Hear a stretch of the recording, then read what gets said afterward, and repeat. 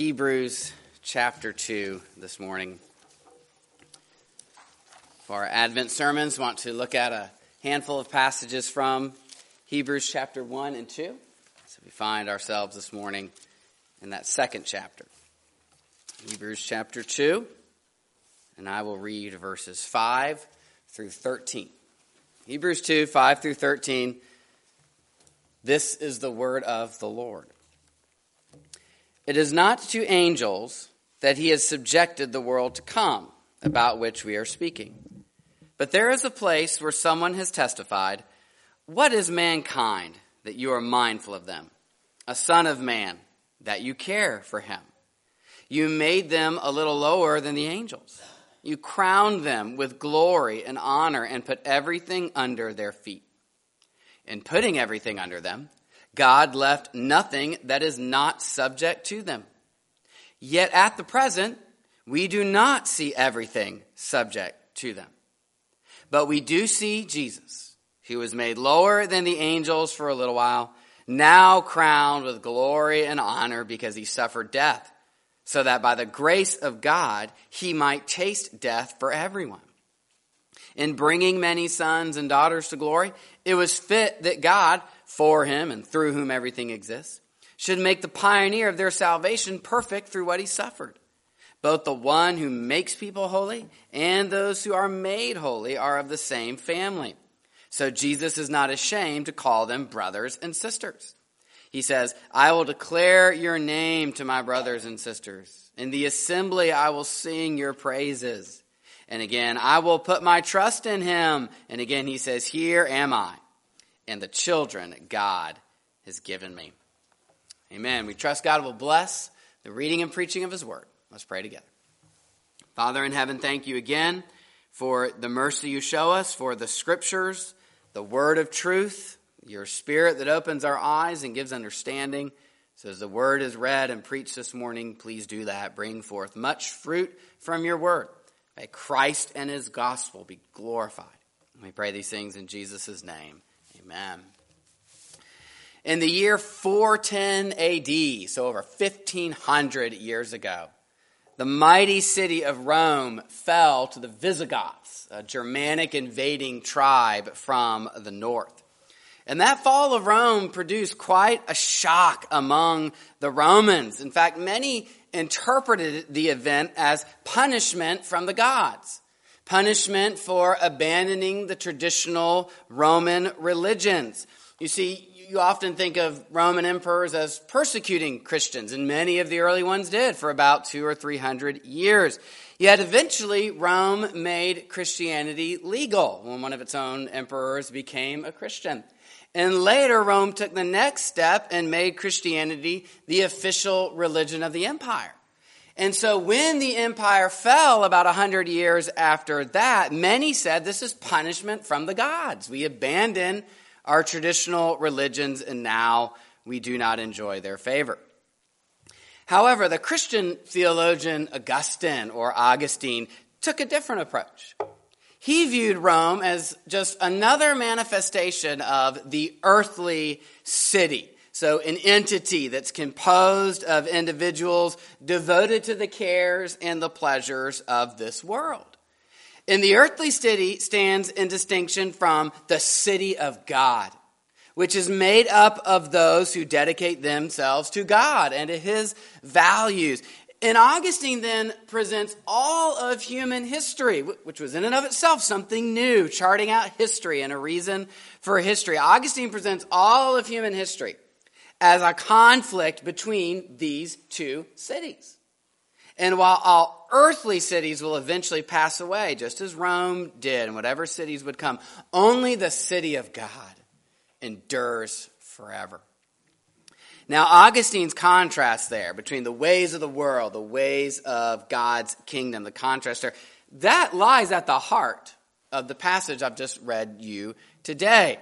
Notice how the passage opens. It is not to angels that he has subjected the world to come.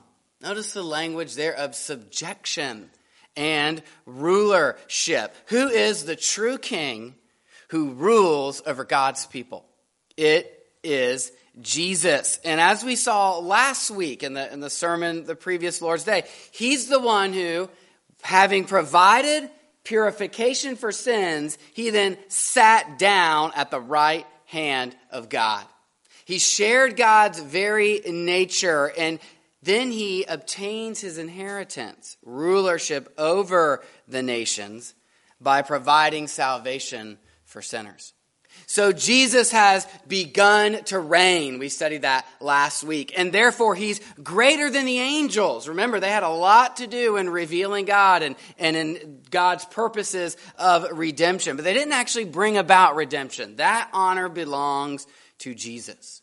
And so having sat down as king and having begun to rule, as we come into today's passage, we read, okay, it's not to angels that rule has been subjected. No, it is, as we will see, to King Jesus. He's reigning now, and there's a world to come. That spiritual reign will one day become visible, part of this very earth. And so as we come to today's passage, it's asking us this question: which king do you serve? To which kingdom do you belong? You see, on the one hand, the passage will present to us a kingdom in rebellion, a kingdom where there's no grace and mercy, a kingdom where there's only shame and condemnation, and a kingdom in which there's no purpose and suffering. Everything is just a waste. Sound familiar? And on the other hand, there's the kingdom of God, where suffering leads to honor, where grace and mercy abound, and where we find acceptance in the family of God. And you know what brings about that kingdom, what brings about that contrast? The event that is at the heart of what we celebrate every year at Christmas. The incarnation. God the Son takes on human flesh. He lives among us. He dies in our place. That's the event this passage celebrates. So it focuses our attention. It calls us then to serve the King of Christmas. So let's look at the three reasons why we should serve that King. Here's the first reason. Because of the original rebellious kings. What does the King of the earth look like? We think, yeah, that's God. He's the King of the earth. Well, perhaps surprisingly, the King of the earth actually looks very human. Look at verse 6 again. Here the author cites Psalm 8. And that psalm celebrates God's work in creation. If we were to read the whole psalm, we would notice two themes which come out right here in verse 6. What is mankind that you are mindful of them? A son of man that you care for him. You've made them a little lower than the angels. You've crowned them with glory and honor. Again, that's right from Psalm 8. Here's the two themes you'd study. If you went home this Lord's Day, you open up, I'm going to read Psalm 8. Here's the two things that you would notice. On the one hand, you would have the vastness of creation. Think of the moon and the stars, God's glory displayed in the heavens, all the animals throughout the world. Some of you enjoy looking at the night sky and tracing the events that happen out there. Think what you feel every time you see a beautiful sunrise or a sunset. It's God's glory in creation. It's vast. It's great. And yet, on the other hand, you have small, relatively insignificant man. That's why the psalm asks, what is mankind that you are mindful of him? What is a son of man, an individual human, that you care for him? What is mankind in the grand scheme of things? He's feeble. He's frail. In fact, the Hebrew word for mankind back in Psalm 8, it's a word that emphasizes humanity's frailty. When you go to the Grand Canyon, it evokes a feeling of awe. It overwhelms you. People don't get that feeling when they talk to other humans. So what role do we play then in God's great creation? Well, here's the irony of the psalm. And this is why the author of Hebrews cites it here.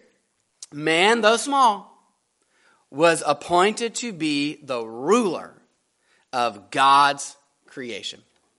Despite that relative smallness, humans were intended to govern, to be the kings of God's creation. That's what the first part of verse 7 is saying. It's actually a compliment.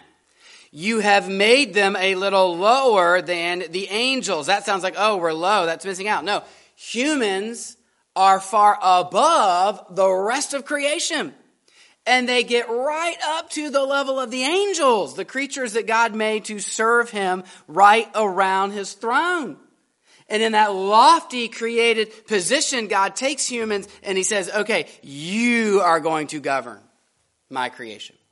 I crown you with glory and honor, and I put all of my works under your hands. And just in case there is any doubt that that's the point, the author of Hebrews adds his own comment there in verse 8. In putting everything under them, God left nothing that is not subject to them. God intended humans to govern his creation. But as wonderfully as that story begins, we know, doesn't it? The human story quickly takes a tragic turn. The human king rulers rebel against their creator. The governors of creation spit in the face of their creator. Eve, deceived by the serpent, and Adam choosing to rebel, they sin against God by eating the forbidden fruit. And when God punishes that first sin, there's the guilt, there's the corruption, all those things are spoken of in the text. But he also does what? He puts a curse on creation itself, so that mankind, having forfeited the right to reign without opposition, will now try to reign a creation that is groaning and that is in rebellion. And that's the reality our passage touches on. Look at the very end of verse 8. Having celebrated mankind's rulership, the author says, yet at present, we do not see everything subject to them. This is the way it's supposed to be, but you don't see that in reality, do you? And again, I want to emphasize, humans haven't lost the obligation to govern creation. We still bear the image of God. We still have an obligation to be good stewards and to cultivate. And yet, that is a task we will never accomplish perfectly. That's why when you look around, you see what? A creation that can't be tamed. Ferocious beasts, rebellious people, natural disasters. You even think, okay, all of the advances that God has kindly given to humans, we recognize as gifts of his providence. Can humans master creation? No. And if there's any year when we can answer that question easily, it's this year, isn't it? You won't find a king or a kingdom in this world that can master everything else. You can't do it. And you won't find anything out there that's worth belonging to and that's worth serving. It can't do it. It's either unable or it's sinful. It just can't do the job. You know, it's interesting is sometimes people look around in the world, particularly unbelievers, and they see these problems. And they say, yeah, this is the evidence that God is not real, that God is not truthful. Interesting, the author of Hebrews, he wasn't afraid of that reality. In fact, he considered it to be evidence for the trustworthiness of the story of the fall. The fact that we are sinful. He's saying, yeah, things should be different. But the fact that we don't see things working the way they should be, it's not a problem with God. It's because we've sinned against him. We've rebelled against him. And Jesus has begun to reign. Again, that was clear in last week's passage, and it will come up again in this week's passage. Jesus has begun to reign, and yet his reign isn't fully accomplished yet. In other words, heaven has not come to earth. He's at the right hand of God, and yet this passage speaks of what? A world to come. So I think it's good for us to remember that Jesus is reigning, but things aren't perfect quite yet. That'll comfort you as a believer, particularly when God does not appear to answer prayer. When there are illnesses or death in the family, when you're struggling with different sins and you can't get those under control and you wonder why God won't make the situation better and take things away, when there are financial needs or when you're being harassed for your faith. Jesus is king. And yet that kingship is still in process of coming. It will one day come when he comes again. But right now we're going to live in the middle of that tension. It's really no wonder, by the way, most Jewish exegetes, particularly before the coming of Christ and in the traditions coming out of the Pharisees and whatnot, when they would interpret Psalm 8, they would highlight the theme of man's insignificance. They wouldn't highlight the theme of his rulership, they'd highlight his insignificance. Why? Well, when you look around, that's what you see. And of course, lastly, before we move on, not only is it what we see, we contribute to it, don't we? Because we all rebel against God. We're all born rebels against God. When we sin against him, that is rebellion. That's part of the reason creation is in the mess it's in. So we need King Jesus. We need the King of Christmas because look at this original rebellious kings. Look how bad they've done. But then secondly, we need King Jesus because of the perfect suffering king. And this is where Jesus enters the picture in our text. We don't yet see everything subject to him, but there is something we do see, even if we have to see it with the eye of faith. Verse 9 reads, "But we do see Jesus, who was made lower than the angels for a little while, now crowned with glory and honor." Here's a pathway you find often in the scriptures. Some call it the way of the Son. The Son of God leaves heaven. And though he is still in nature God, he adds to his person a human nature, two natures in one person. And he walks among us and he suffers and he dies. And only then is he raised and exalted to heaven and crowned with glory and honor. Quite simply, friends, Jesus becomes like you in order to save you. That's the big idea. But there is a point here, by the way, I don't want you to miss. As we develop that big picture, don't miss this particular point. Notice again, look at verse 9. It cites the line from Psalm 8, this particular line, made lower than the angels for a little while. Now remember, we said that's talking about mankind. But here the author takes that line and he applies it to Jesus. So while humans are the crowning act of creation, they're only slightly lower than the angels. If the psalm applies that to Jesus, what is it telling us about Jesus? That he became a man, yes. But not only that, he became a man in your place. He became a human in order to represent you. He put himself into the human story. And he said, I will accomplish what Adam and Eve, Adam in particular, because he was the representative there. I will accomplish what he failed to do. And so Jesus took on humanity and he did our job. Now, Hebrews doesn't explore that anymore here, but that's what we read about in the Gospels, Jesus living out this perfect life. What Hebrews focuses on here is not only did he take our job, he took on our penalty.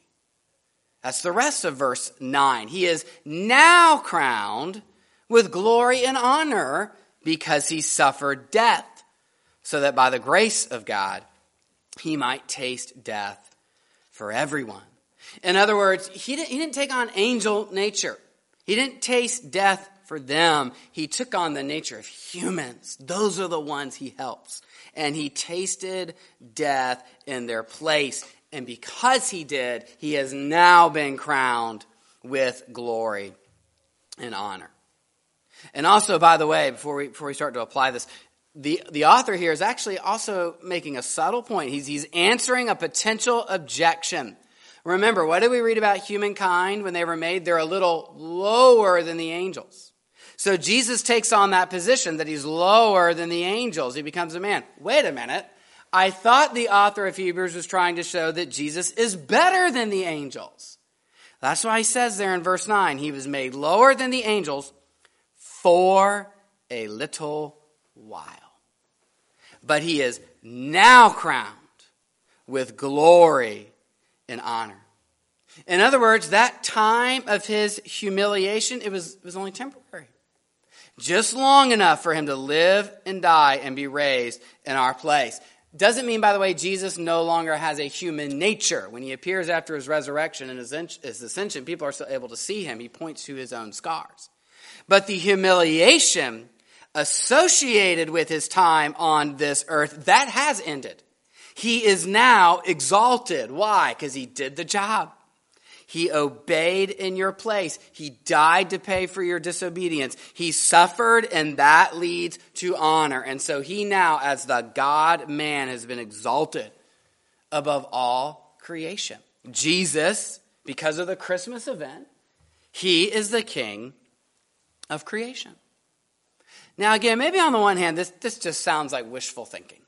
This just sounds like the myths of a previous age. Read the news, look outside, man. Don't you see we've got real problems that we need help with? Well, the author of this book considered this to be truth that was most relevant to what we face every day. That this wasn't wishful thinking, that this wasn't just some kind of escapism, that God had acted to solve the biggest problem the world will ever have. So it's not just wishful thinking. In fact, if you think about it this way, I've said this before, but I think it's worth saying again here. If there's no God, can you really even think of the world as having problems? Can you look out and call evil, evil, and disaster, disaster, if there isn't a good God that allows us to actually call something evil? So if salvation isn't true, in other words, if Jesus isn't true, if this isn't the most important truth in the world, then there's a sense in which there really aren't any problems out there. If salvation isn't real, then maybe sin isn't real either. But if sin is real, and if you live on this earth, then you should think it is. Then you have here in the gospel a solution to the problem of man's sin. And so I would also say to us as a church, if this text is who Jesus says he is, then we should do as this text says we should do. We should crown him with glory and honor. Now, that's something God does definitively, but it is also something we do in recognition of what God has done. We do it when we worship. We do it when we gather. We seek to make Jesus central to our worship, his gospel central to our message, as his person at the center of our life as a church. Because it's his grace you'll need, as we've said over and over again, not only in these days, but in the days to come. So let's feed on him. Let's worship him and draw near to know him and enjoy him. And let's look then at the third idea from the rest of the text. We should worship the King of Christmas. We should serve him. Why? Because of the exalted, saving King. He's the suffering, perfect King, but now he's also the exalted, saving King. And verses 10 through 13 are going to focus on that idea, the results of Jesus' finished work. Now, verse 2 is a little bit of an overlap, kind of ties the two sections together by restating a little bit of the previous idea about Jesus' becoming human. Verses 11 to 13 then will say, okay, because he did that, here are the results. You can join his family. So let's just trace out that flow of the final idea. Verse 10 reads, "In bringing many sons and daughters to glory, it was fitting that God, for whom and through whom everything exists, should make the pioneer of their salvation perfect through what he suffered." So once again, what was the goal of Jesus' work? In tasting death, what does he accomplish? He brings many sons and daughters to glory. And that's, again, what these verses will focus on, that he has accomplished the goal of his work. But how then? How does Jesus bring us to glory? Through suffering as a human. Notice the text says, God made the pioneer of their salvation perfect through what he suffered. Now you say, wait, I thought Jesus was already perfect. Well, he was, as far as his position as God is concerned. But when the text speaks of him here as a pioneer, it's focusing on his job, on his vocation, when he took on humanity. And he said, okay, I will do something that's never been done before. I'll chart a course that's never been charted before. I will perfectly obey God throughout my entire life lived. And even though that will involve suffering, that's what will lead to life. Now that would be a massive encouragement, by the way, to the Hebrews, the first readers of this letter, who were being asked to persevere in the faith despite their suffering. Jesus shows them and he shows us, though it's foolish in the world's eyes, obeying even if you suffer. That is the way to glory and to life. And should God send you pain, should God send you suffering that he chooses not to alleviate, that's not wasted time. That's not a wasted life. It has a good end. And that may not even be, I see some payoff in this life. Oh, it worked out to do this. It worked out to do that. No, it just pays off and that we obtain the glory of God. You see, often we want to relieve our pain, and there is a place for that. But sometimes we're a little tipped to the other side where we don't even want to use our pain so as to wrestle more passionately with the character and with the purposes of God. We think if I just could get rid of the pain, then I would know God. No, we can know him in the midst of pain. Or we think, okay, so that's the means to the end. So I'll get to know God and then my pain will go away. No, not always. But what God teaches us, again, suffering leads to glory. That is what Jesus proves through his life and resurrection. Verse 11 then comes to focus on, as I've said, the results of that. Verse 11 reads, both the one who makes people holy and those who are made holy are of the same family. So Jesus is not ashamed to call them brothers and sisters. Friends, it focuses here on Jesus, the one who makes you holy by saving you. And then it focuses on humans, people who become holy when they trust in the work of Christ. Those two become one spiritual family. When you place your trust in him for eternal life, he brings you into his family. He makes you holy. He makes you clean. Is that something you want? You still wrestle with guilt or face your ongoing temptations? Jesus makes you holy. Definitively. He does it in him. Keep growing, but don't be crushed with guilt and discouragement. So Jesus, because he went through suffering unto death, he can then make us holy and bring us into one spiritual family. And by the way, when he does so joyfully. The passage says he is not ashamed to call us his brothers and sisters. It's not, oh, you're in my family, I guess I have to put up with you. No matter what you've done, no matter what you're like, Jesus is not ashamed of you. Now, in the ancient world, the idea that Jesus was a crucified God, that was a scandal. People would have been ashamed of that. They valued honor. They valued dignity. Those were the things that mattered most in their day and age, as they still do in ours. But Jesus said, I'm going to go against that current. And I am going to identify with these people, and they, in turn, can then identify with me. I'm not ashamed of them, and so neither should they be ashamed of me. And lastly, then, just to drive the point home, that suffering leads to glory, and here's the result obtained when you trust in God this way. The author cites 3 phrases from the Old Testament. They basically drive his point home. I'm just going to give you the main idea of each. Again, you want to go back and reread these original passages? They're really chock full. They'd make for a good Sunday afternoon reading or study. But here are the main ideas for our comfort and encouragement. The first citation comes from Psalm 22. That's the well-known psalm Jesus cited on the cross, when he said, my God, why have you forsaken me? Jesus, when he's on the cross, he cites from the first half of the psalm. That whole first half, you have a righteous man crying out for deliverance. But then the psalm changes its tune. You come into the second part of the psalm, and that lament changes to thanksgiving. Why? Because God has exalted and vindicated the sufferer. Having suffered, the righteous man can now return to the congregation of the righteous and celebrate with his brothers and sisters. And Jesus basically walks that path. That righteous man suffered, he was cut off, but then God raised him up and he returned to his family. And Jesus says, I walk that path. And so now I have this family, this spiritual family of God. And the second and third citations both come from Isaiah 8.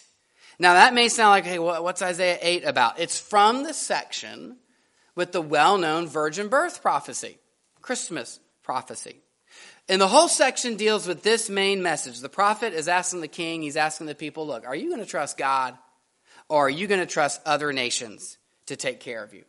In Isaiah, he can read the mood. He sees, they're not going to trust God. They're going to trust the other nations. So what he does? He writes down his prophecies. He commits them to his disciples. And he says, you keep those safe until one day God will vindicate that prophecy. And as for me, second line here, I will trust in the Lord. And then Isaiah points to his children. And if you remember, God had told him, I want you to name your children this way, because that's going to be a sign to the people that what I have said I will do. And you and your children and all those who believe, that'll be the believing remnant identified with me, that God fulfills his word. And indeed, he fulfills it among this new family. So the citations can be a little complicated, but it's basically just this idea. All throughout the scriptures we see when people put their trust in God, they are always vindicated. Jesus did that. Now he has his people. You can do that, and you will know the grace and the glory of God. And friends, you'll know that in the midst, as we started today, in the midst of a story that has gone radically wrong, but that God has chosen to fix decisively. We were supposed to govern, but we rebelled. So God became a man, and he tasted death on our behalf. And so now when you trust him, you're in his family. There's acceptance. He makes you holy. He's not ashamed of you. You can know his glory and grace in the midst of your own suffering. You can trust him. You can obey him. He's our King of Christmas. And so within his kingdom, within his city, we enjoy life. So let's give thanks for those things. Let's pray.